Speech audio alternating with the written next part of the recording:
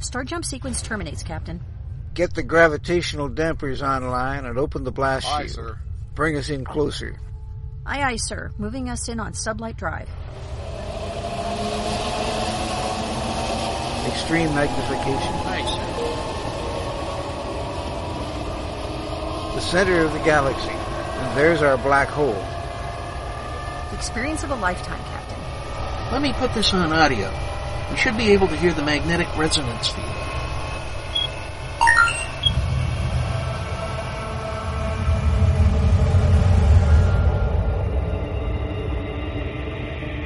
This is it, ladies and gentlemen. The edge of time and space, where the impossible can happen. Welcome to the event horizon. Good morning, good afternoon, or good evening, whenever and wherever you are in this strange and wonderful continuum that we call science fiction. We're glad that you've been able to join us for the Event Horizon, where reality and fantasy meet. I'm your host, Ralph Carr, and on the programme this week we have, for your listening, possibly the most important woman who will ever have lived. Advisor to Earth's President, Queen of Athens, and the officer of the Papal Mainframe. We have the beautiful Sonita Henry. Hello. Hello, Sonita. Welcome to the Event Horizon. Thank you. If we could dive straight in by talking a little about your early life, your childhood. I have a picture here on your web page showing me a very pretty little girl with what looks like a beret on. Yes. Could you tell us a little about her? Well, I grew up in Dover, in Kent, and on the coast, 19 miles from France. The White Cliffs of Dover, and was going to be either an English teacher or a journalist. That was my goal. Oh, wonderful. Yeah, and then kind of did a bit of modelling but wasn't very good at it, and didn't realise I didn't like having my picture taken, and but weirdly got offered a part in The Fifth Element, and that kind of started it all, really.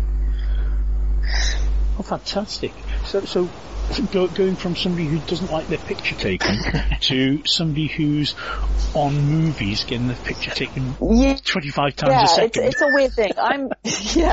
Well, I went to college and I did media studies. Yeah. Which encompassed journalism and all kinds of radio and all kinds of stuff. And it was during that time that we had to mess around a lot with cameras, video cameras. Uh-huh. And that's when I realized that I was very comfortable in front of a video camera, but not comfortable in front of a still camera. Oh, very curious. It's very weird, but as I've got to know more actors, I found that this is actually completely normal for actors to feel this way. So yeah, and some of my pictures got sent to Luc Besson, and I met with him, and he gave me a part in The Fifth Element. Oh, fantastic. After not having acted, I didn't act in school. I had crippling stage fright, so didn't do any kind of school plays or anything like that. Yeah. Again, that's unusual. Stage fright is horrific. I remember stage fright. Stage fright is terrifying. It's terrifying, isn't it? Yeah. Yeah. Yeah. So, and I hated, I hated being the center of it. I still hate being the center of attention. I don't like people's attention on me. So I chose acting because that makes complete sense in my mind to do that as a career. Yeah, it's a little bit like radio interviewing. About half an hour beforehand, I'm terrified sitting here, thinking, they're going to hate me, or I'm going to fail, really? I'm going to lose my lines, and all the rest of it. And sometimes I do, but you improvise, and you pull through. You get through it, yeah. Yeah. And you feel better the next time. Yeah, absolutely. Not. Yeah. Maybe after a couple of shots of vodka. So which college do you go to do the media? I went to South Kent College in Dover. Oh, right. Okay. And, for 2 years and had a lot of fun and shot stupid little movies and made stupid little radio shows and completely loved it. Wonderful. Yeah. Wonderful. So on the set of The Fifth Element, We all know that you're the president's aide back there.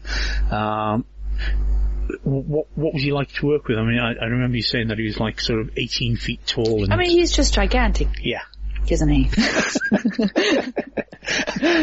I was just, like I said, I was studying media. I was suddenly thrown into Pinewood Studios, and that's just got so much history. And I just remember 2 weeks of just walking around with my mouth open. And I wasn't an actor, so I had no clue what I was doing. I just had to stand there, and I think I did that pretty well. Didn't do much else, just stood there. But he was delightful. I think he was a little overwhelmed by the whole thing. But everything was, it was a whirlwind of the crazy world of Hollywood. Yeah. That I'm now slightly more used to, but at the time it was, I was 19 when I did that, 19-year-old girl from a small town in England. And suddenly there's the likes of, Bruce Willis and stuff. You don't know how to deal with it. And at the time it was fantastic. And then I went, okay, that was great. And I just went back to college and finished my, associate's degree and didn't think anything more of it. It was like, and I spent 2 weeks shooting a Hollywood movie and now I'm back in Dover. Oh, wonderful. I can imagine. I mean, if I was to meet up with people like Bruce Willis and the likes, I'd be just sort of, wow, it doesn't get any better than this. Is he really as full of bounce as he looks on the screen? I actually never met him. You never met him? No, we shot completely different days. I shot with everyone else. Oh, right. Gary Oldman and all those people, but, I never got to meet him. I think he was, from what I could tell, he was definitely larger than life. You very much knew that Bruce Willis was on set the days that everyone was shooting, but everyone else was just very down to earth, and this is a job, and people have this notion that Hollywood and filmmaking is so glamorous, and it's so not. It's a job, isn't it? It's just a job, and I'm so glad I was introduced to that right at the beginning of my career. Yeah. So that I realized that to these people, they're actors, that's their job, they come to work, they do their work, they go home. Just like if you're a nurse, you go to work and you come home. Amazing. And it's not, the only thing that's glamorous, obviously, is premieres and the red carpet. Yeah. And the getting ready for that stuff. Yeah. But the actual day-to-day life of an actor is really not glamorous. I was going to say, and getting interviewed for Krypton Radio. Yeah. And that, obviously, yes. Thank you. Gary Oldman played a very strange part, didn't he? He really did. Well, Gary Oldman always plays strange parts. I mean, that guy's weird. Yes, that was, yes. But I think Luke really took him to an extreme. That was it was like Hitler meets, I don't know what that character was. Very curious. He went with it. Yeah, he came up with that character and he really went for it. Yeah, so. He's brilliant. Any part that he's in, is worth watching. Absolutely. Coming back to you, the most important woman in the universe. Supposedly. Because you delivered the baby James T. Kirk into the world. Yes, I did. Well, without you, history would be a different thing. It really will. But what if I had sneezed or something and I dropped him on his head? That would have been terrible. There was a lot of pressure. No, it's a wonderful film. The opening of that movie is utterly amazing. The drama of it, the intensity, just everything about it, the feel of it and everything. It sets the whole tone. It really does. So those first few minutes, it really is edge of seat stuff. Yeah. And loved your eyes. Thanks. I take it that wasn't makeup. No, and it's so funny. The years that have followed, I go to, conventions and stuff, and that's the one question everyone wants to know. How did they do that? Uh-huh. People ask if I was wearing special glasses or was it makeup or... It's like, no, it's computer generated. That was all computer generated. It was incredibly done, and I would have said seamlessly. Because when I saw it, I thought, that is like one of these Doctor Who prosthetic heads, sort of thing, and sort of seamlessly matched, similar to the way that they did the Ood. Right. You familiar with Doctor Who? Yes, right, I am. And the Ood? Yes. Yeah, the big heads, big eyes, and like octopus tentacles in the mouth. Yes. Yeah. When I saw that, I thought they'd done something similar, but as you say, the CGI on it was amazing. It really was, and they obviously were very proud of it. The Blu-ray has a little segment on the girl with the big eyes, which is my character. Yes. And showing how they did it. Fantastic. So yeah, they were very proud of that. And I remember when I first met J.J. Abrams, he just kept staring at my face. So I'm not sure if he was like, well, her eyes are large, but we just need to make them bigger. Yeah. And a little less human. Yes. And let them blink independently, because that's weird. That is, yeah, I'm sitting here now just trying to blink, it's difficult. It's difficult, yeah. And I should imagine everybody that's going to be listening to this will be trying to do the same thing. Yeah. Right now, going, can I do? Yeah. I mean, you can wink independently, but you can't. But you can't really blink independently. No, it's very curious. Yeah. But so you really enjoyed that? Yes, I love that. Good. Just to be involved in that whole world of Star Trek, it's just such a huge world, and it has such a huge fan base, and just to be part of that was really something special. And still, I get questioned about that and interviewed about that years later, so it obviously is important to a lot of people. Yeah. I mean, I just love Star Trek. I've been a Star Trek fan since it must have been early 70s when it came over here into Britain. Yeah. And as soon as I saw the Enterprise, I thought, that's the ship that I've fallen in love with. That's the way spaceships should be. Yeah, and it just, I've been a Trekkie ever since. Oh, good. So every movie that's come out, I've gone to see it. Collected the comic books and you name it. My wife used to say to me, "Isn't it about time you grew up?" And I'd say, say, in about another 10 years. Yeah, exactly. Why is everyone rushing growing up? I don't understand that. Well, I go to a lot of Comic-Cons now. Because I review them for Krypton, and in Britain the Comic-Cons are getting bigger, and it's superb to see them grow. The recent one that I went to in Liverpool was about 10 times the size of the one that was in there last year. Wow. And the rate of growth on it is phenomenal, and it was beautiful. Yeah. Everybody's there all dressed up. It was fantastic.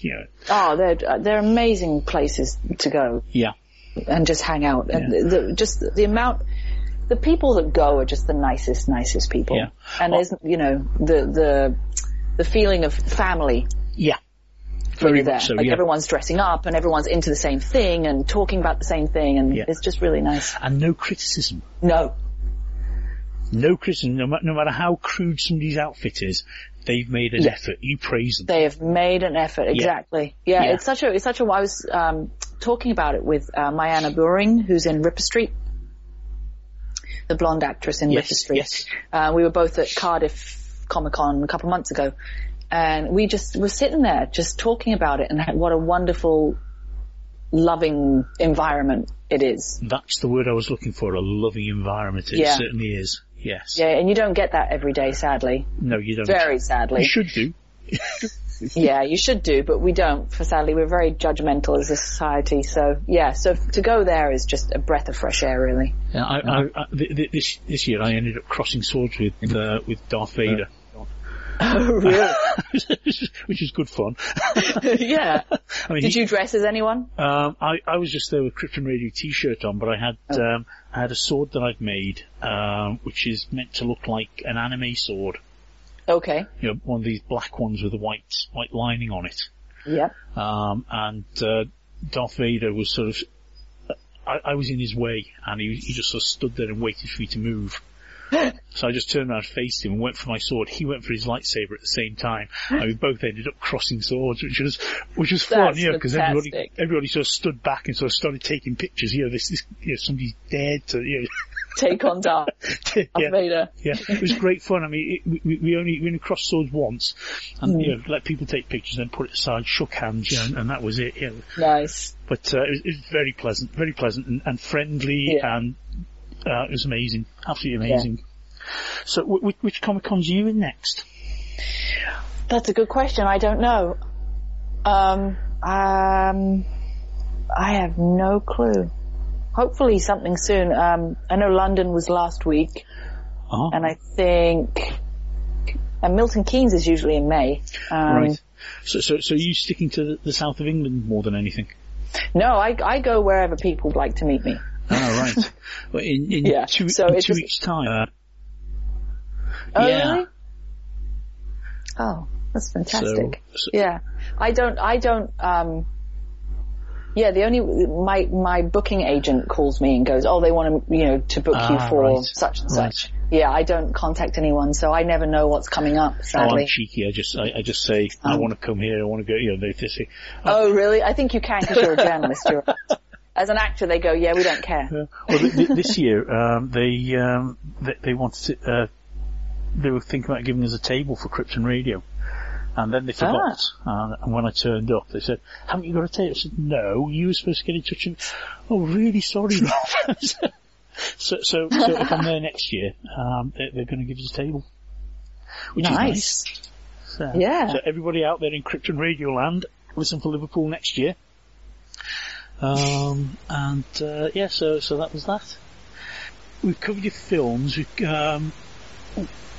talked about Olympus. Olympus was incredible. I've just watched it. I started thinking that it was like Game of Thrones on the cheap. Yeah. And then I realised that it wasn't. And then I realised that you'd taken an awful lot of mythology, turned it round, and made an entirely different story about it. Yeah. And it was fantastic. I loved it. And I want to see the next, the next season. Oh yeah. Well, I'm so glad you get it. That's the problem. I think the problem we were having is that people weren't getting it. They assumed we were trying to do Game of Thrones, which we're not. No. I don't think anyone other than Game of Thrones has the budget to do Game of Thrones. And it would be silly to do so as well, wouldn't it? Exactly. Yeah. And, Game of Thrones they're not the only swords and sandals. Nope. Lots of other people are doing it as well. And also, it's not straight Greek myths. I think other people were also confused that we were just doing Greek myths. This is the mind of Nick Willing, which is a very lovely but scary place. And, he's been studying Greek myths since he was 7 years old, and so he's been over 40 years. And he's taken the stories and he's twisted them and he's changed them, but still keeping an element of the Greek myths running through it. So, yes. So it's its own world that he's created. It's a very fantastical world, which is why it doesn't look like other normal places that we expect, like Greece to look. It's not supposed to be Greece. It's Nick Willing's Greece, which is different, I think, once you get past the CGI, which is not Game of Thrones, it is a wonderful fantasy land that he's created. It is. And I love the way that he's not afraid to sort of have a bit of blood splashing around. He's not afraid to be quite blood splashing. I mean, there's one scene where I've got blood up to my elbows and I just kind of walk past my son's room. And you're just like, of course she would have that much blood. That's completely normal. Well, it would have been 3,000 years ago. Because people were into sort of, lots of sort of animal and human sacrifice and stuff like that then, for a priestess to be up to her elbows in blood, fine. Yeah. Yeah, absolutely. As we say in France, saliva. Yes. But I mean, the cast that they had there also was absolutely wonderful. I mean, you play a superb part. Really sort of convincing as a go-getter, focused woman living in a violent society. Yes. Women back then, it hasn't changed much, but it has to a point. They were very much second-class citizens and weren't listened to or anything. And Medea is, she has a goal. Yeah. And she's trying to achieve it. And God help people that stand in her way, basically. She basically runs her husband's court, which is why the men in his court hate her with a passion. There's a lot of manipulation, a lot of backstabbing, a lot of actual stabbing, a lot of sounds a little like the reasonings. It really does. I was going to say it's just like today's politics. Yeah. Maybe a tiny bit more blood, but it's just a smidge more. It's similar. But am I correct in thinking that the lad who plays your son was actually in the Chronicles of Narnia? No. He looks awfully like Eustace out of the Chronicles of Narnia. Oh yeah, no. Oh right, okay. I just thought I'd ask because it's just another tie up there. But he plays he does. He plays an incredible part. As somebody who wants to be there but hasn't quite got the character to be there. Yeah, and the only character that has a heart, really, in the whole show. That's the sad thing about Lycos. Right. He just wants to do right by everyone, whereas everyone else is out for their own benefit. Yeah. And then you've got the mystery of the lexicon. Well, yes. And I still don't know what that's all about. I know that the first son has it. Yes, Hero has it. That's it. And we need to solve it. And there's 3 things he must do to solve it. Oh, right. And in episode 7, he finds out, as you know, you've seen it, he has to kill love. Yep. Yeah. That's the first thing. But there's 2 other things. That's a toughie. That is a toughie. Yeah. I mean, and Medea knows what he has to do. And she's kind of guiding him through it. But I think the last thing is so terrible that she can't tell him. And none of us know yet because there's no season 2 yet. Not yet. Not yet. I certainly hope there will be because it's superb. I love it to bits. I said I didn't think I'd like it when I first started. And literally after 1 episode I was into it and I wanted to know more. The guy who plays Daedalus. What a guy! I mean, he's also in Star Trek. Is he? He's what's the guy's name? He plays the guy who invents stuff and gets things wrong all the time, and they lead him off to one side, but keep him there as an inventor.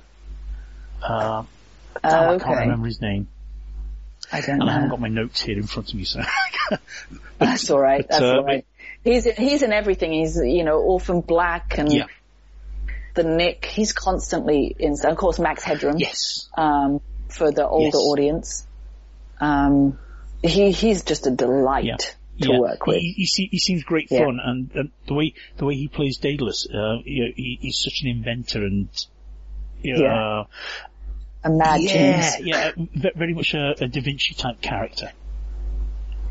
Yes. And the wonderful thing about Daedalus, you're on episode 8, so I believe him and I have met.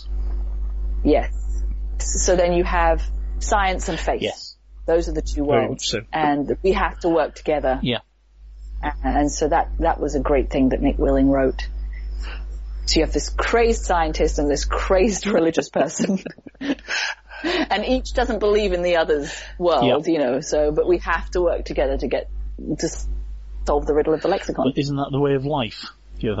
exactly. That, in real life, for things to work properly, the people of faith and the people of science have to be able to work together. Have to. Yeah. And that's nice. That's, once again, science fiction and fantasy sort of reflecting reality. Mm-hmm. Which I think science fiction has done throughout, history. Yeah. It's always reflecting us back at us. You know what I mean? And going, this is what you're supposed to be doing. Don't you see? And we're blindly going through life going, no, we know what we're doing. No, you really don't. Yeah, so you really enjoyed that part, I can tell. Oh yeah. Well, I mean, it was the first time, I've worked quite a lot, but it was mostly little bits here and there, and the rest of the time was a lot of commercials. This was the first time that I could really act. Yes. Really build a character. Well, that's right. Go through 13 episodes and have a life. Yeah, your character is so complete and rounded there, isn't it? Yeah. And every week he added more and more stuff onto my plate. It's brilliant. Yeah, which is great. I say I'm looking forward to series 2, and if there isn't going to be a series 2, I'm going to write to him and I'm going to say, I want. Yes, I think you should. If you're on Twitter, tweet him. Right, we'll do, yeah, and everybody out there, good. Watch Olympus, and then tweet. Yes, and tweet, and we all live tweet during the week when the episode is airing. Tom, who plays Hero, Sonia, who's the Oracle, and myself, we tweet during Wednesday evening on Spike TV in England. Oh, right. And then the rest of the cast live tweet during the East Coast airing on Thursday evening on Sci-Fi. Oh, fantastic. So we chat back and forth with all the fans. They're asking questions while it's airing, and so that's always fun to do. Oh, wow. That sounds perfect. Yeah. I mean, I always get the feeling that, we're sort of 8 hours behind here, and usually several weeks as well. Yeah, we're only in England. We're only 1 week behind. Right. Oh, that's really good. Yeah. Yeah. So episode 8 will be airing tomorrow. We really are turning into a global village. Yes, we are. Ah. Hi. So what are your plans for the future? I start shooting a video game in September in Montreal. Is this your third video game?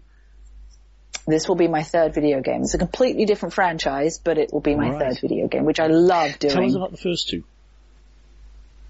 The first two was Dead Space 2 and Dead Space 3. And I played Ellie Langford. And if you're a fan of the horror survival game, then you'll probably know about Dead Space. Right. Yeah. And Dead Space 2 was the first time that the lead guy, Isaac Clarke, got a voice and the first game, it's just him, you're playing him walking through an abandoned ship, and it's so scary. I actually tried playing it for 10 minutes and couldn't do it. That's how scary it was. In Dead Space 2, you start meeting all these new characters, and Ellie Langford comes in, and she's kind of the Ripley character.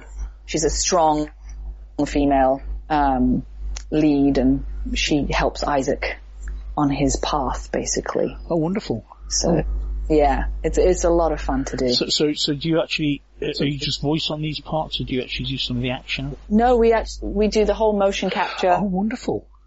With the dots on the face and the very attractive lycra suits.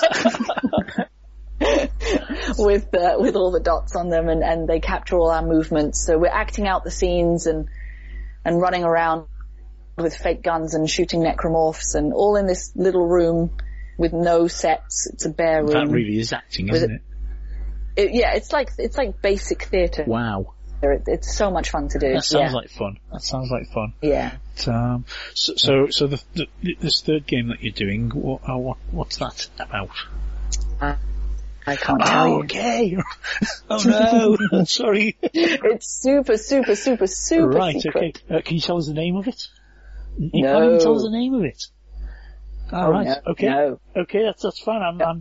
I'm going to try not to ask any more questions. That's all right. I can't. Once I can, I'll let you fine. know. That's terrific. If you would please, yeah. Yeah, but it's when it's ready, if you'd like to come on again, we'd love to have you. That sounds good. Come and tell us all about it. Oh, I will. Excellent. Absolutely. Right. So after that, what have you got to? What are you looking forward to? I'm looking forward to working in my home country. Yes. I feel like I've been gone for so long, and Britain is producing some amazing television right now. Really cutting edge stuff. And our film, is it boards they call them, film boards? Like the Welsh film board, the Scottish and the Irish, they're really doing so amazingly well, thanks to tax credits and all that good stuff. Thank goodness for that. Yeah, thank goodness for that. I think the Bastard Execution has just moved to Wales. Like, everything is moving here to shoot here because we have great landscapes, great studios, great actors. And so they're realizing they can produce a full product and not really have to leave. Wow. Yeah. So I'm looking forward to booking some stuff here and just shooting local. Yeah, I must admit the British film industry was almost mummified at one point, wasn't it? Yeah, it was.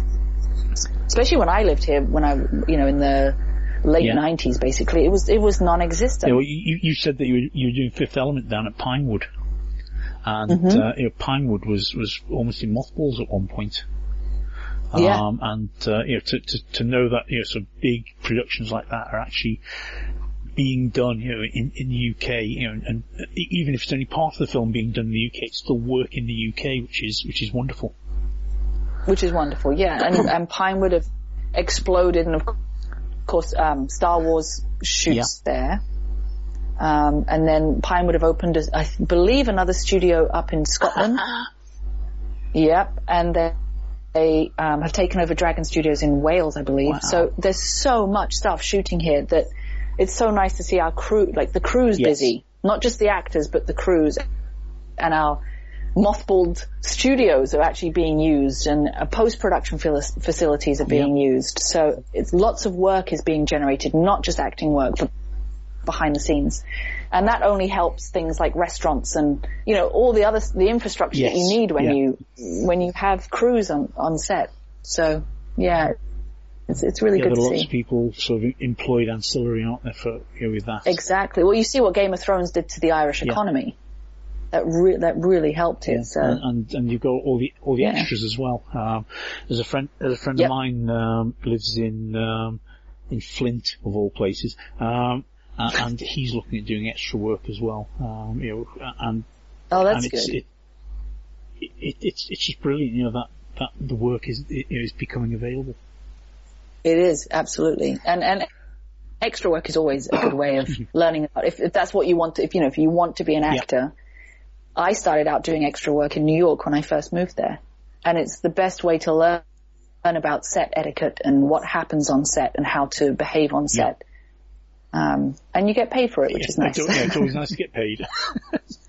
Yeah, and you sit around for most of the day, so make sure you take a good book. But at least, you're not stuck behind a desk at a boring office or packing printed paper. On the entertainment thing, I mean, who would have thought, 5 years ago that, as a chemist and mathematician, I'd be running interviews for Krypton Radio. So, isn't that weird? That strange? How did that happen?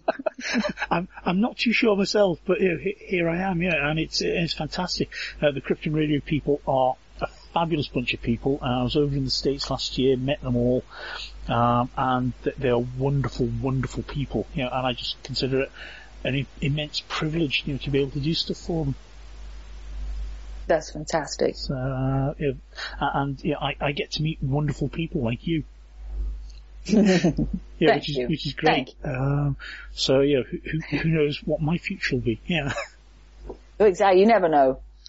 But so after so you're going to be looking at doing more work in Britain.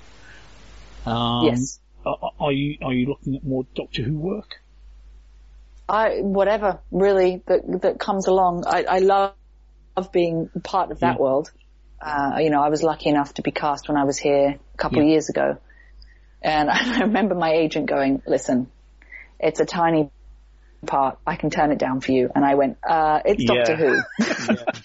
Even if I'm just cleaning the TARDIS, I'll be there. It's fine. Don't worry about it. And Doctor Who got this habit of recycling faces. Oh, it does? Yeah. Oh, well.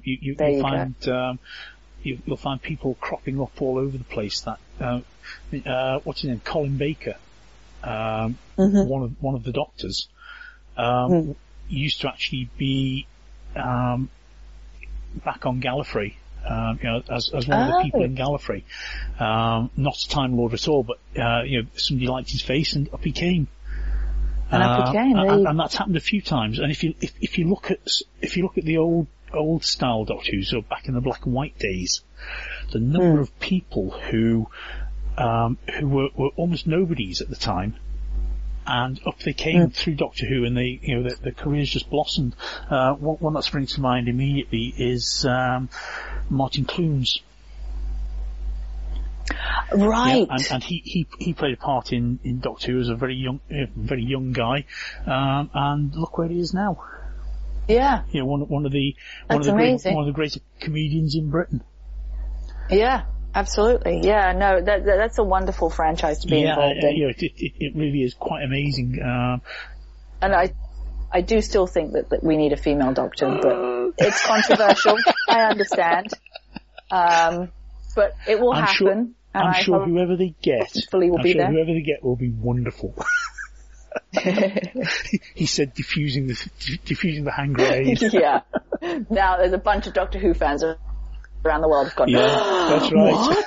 Because when I've gone to conventions and I've done panels and I've brought that up, it's so funny to see the room just divided. Yeah, well, I mean, historically he's always been a man, but they've also, I mean, with having the Doctor, not the Doctor, the Master as Missy, that's opened the whole thing, because Missy was brilliant. Yes. You cannot fault the quirkiness, the downright evil nastiness of her. Absolutely brilliant. Yes. She played it so absolutely well. Right down the line, superb. So yeah, why shouldn't there be a female doctor? Well, exactly. I mean, American presidents historically have already been white. Had to change with Barack Obama. Our prime ministers have historically been male. Had to change with Margaret Thatcher. So things have to change, That's all I'm saying. Yeah, it's interesting though, as you say, the way that people's attitudes, the sharp intake of breath, that blasphemist. I know. But then you always get the people that start cheering and whooping. So, it's difficult to tell. Hey, you never know. The next Doctor may be, Sonita Henry. Hey, I'm just saying. Who knows? I'm sure he'd be really good, especially if you've got the eyes. Right, Well, do you remember Christopher Eccleston? Yes. He said, when he was changing, he said, I might come back with two heads or with no head. He even opened the door for the Doctor being non-human looking. Right, there you go. So, yeah. Although the makeup would be interesting. Yeah. Squeezing into that every day. Yeah. That would be difficult. I mean, it's an interesting concept, but it'd be nice to see you come back in Doctor Who, because you're a familiar face. People know you. Yeah. And the geeks of the world love to come back and say, well, she was here and she was there, and in that episode for 4 seconds she was over the shoulder, and you can see a reflection in the TARDIS window, and stuff like that. The geeks really pick up on everything. Yeah, the minutiae, they love that stuff. I love that about them. So I used to think I was a geek, but no, I'm very much not so. Okay. I just I can't observe like that. They're just incredible. They really are incredible people. Yeah, they take everything to pieces. I just watch it as a whole. Yeah. every so often someone will pop up and I'll go, hang on a second. But I don't go out of my way to kind of break everything down. Exactly, yeah. I mean, I like picking up on the, on stuff like, in the 50th anniversary, the school that Ian Chesterton was headmaster of, and Ian Chesterton was the teacher that Doctor Who had in the first series, was Ian Chesterton, and now he's headmaster of this school. And apparently he hasn't aged because he's been in the TARDIS. He was in the TARDIS. Interesting. And stuff like that. So, interesting. So in there, there's lots of sort of stuff that people can pick apart, and it's quite deliberate. It's quite deliberate, which is nice. But it's even nicer when you get stuff which isn't deliberate. Yeah. So but it's a beautiful series. It's been going for many years, and I hope it goes for many more. I hope you're in it. I hope so too. Thank you. Right. So, here we are at, we've been going on for 40 minutes. Are there any questions you'd like to ask me? No. I can't think of any right now. I'll probably think of something as soon as I hang up, and then I'll be like, it's been wonderful talking to you. Is there anything that you'd like to pass on to us? By way of greeting to anybody you know out in America? No, I'd like to say, just to people listening, just watch Olympus and give it a couple episodes and you'll get it. And I think you'll really enjoy it. And, Team Medea is the team to root for. Oh, right, okay. Right. Yes. Right. I'll take that as a slight spoiler. Well, no, that's no spoiler. There's just lots of teams right now. Everyone's out for themselves. And I think if you're going to back a team, you should really back mine, because she knows what she's doing. Yes, she does. That's for sure. She really does. I think she's actually the only one that knows what she's doing. All right, okay. Yeah. Right. Thank you very much, Sonita. It's been wonderful talking to you. Thank you very much. As I say, as soon as you have anything on that new game that's coming out, if you give us a shout as soon as you're able to, and we'll have another chat. That sounds good to me. It's been a delight talking to you. Thank you so much. Thank you, hon. You take care. Thank you. Bye-bye. All right. Bye. You have been listening to episode 102 of The Event Horizon on Krypton Radio for June 6th, 2015. Our guest this evening has been Sonita Henry, who plays the role of Medea on the fantasy television series Olympus. Your host has been Krypton Radio's UK correspondent Ralph Carr. This episode will air again on Sunday, June 7th at 4 p.m. Pacific and at various additional times throughout the coming week. Consult the program schedule on our website at KryptonRadio.com for show times in your area.